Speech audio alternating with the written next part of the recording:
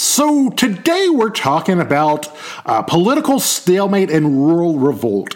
Even though these primary sources are a little bit different, but I think y'all enjoy them all the same. So this week is a little bit different. This unit's a little bit different.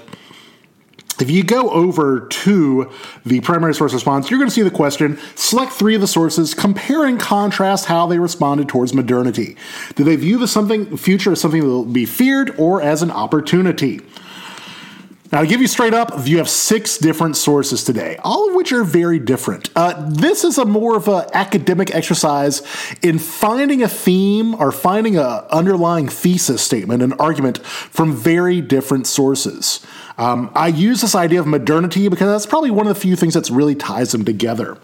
So what I want you to do is just kind of read 3 of them. I would advise first reading, skimming at least all 6 of them, or at least reading the first paragraph of that little, kind of primer for it before you start reading, because it might give you some you might be more interested than others. I'm just going to give you a brief rundown of each one of these, and then we'll talk a little bit about what I mean by modernity.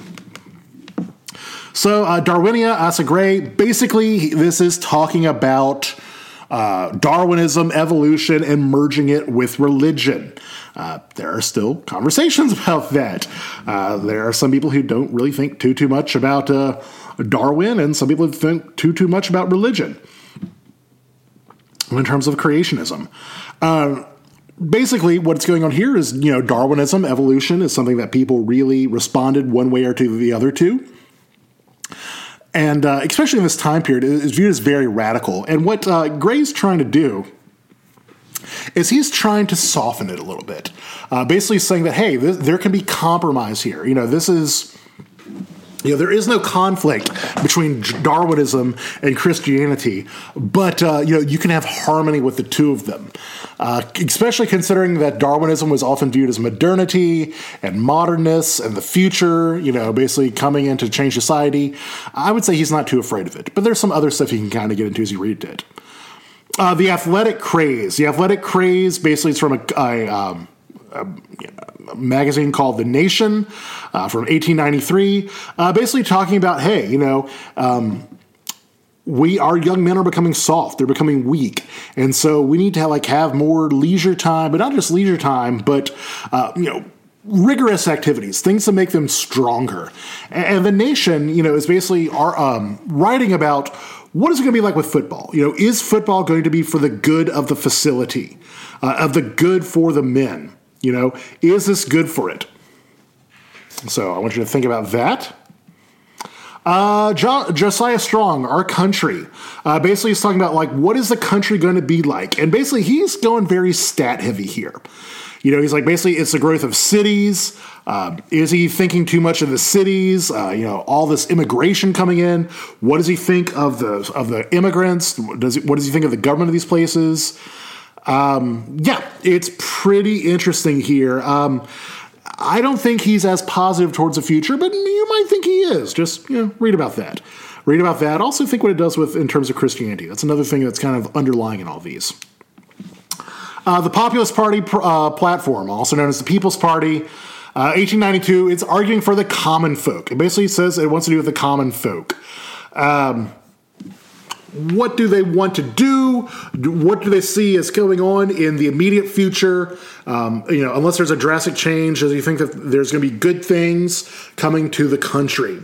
Do they believe that things could be changed? That sort of thing. A lot of interesting specifics at the end.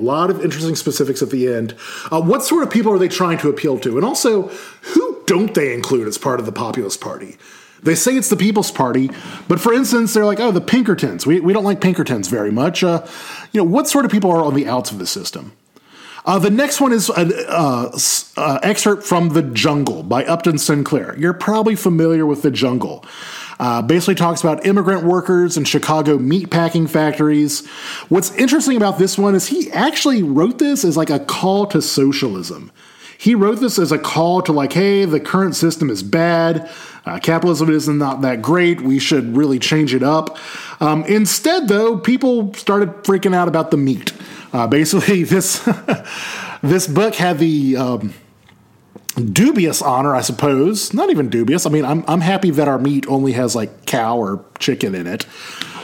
But basically, in this book, he is talking about the excesses of the system, and people are mainly focused upon like, ew, that's nasty. There might be thumbs in meat, or, oh my God, people might fall into the meat packing and they might be turned into meat. So pretty interesting stuff there with the jungle.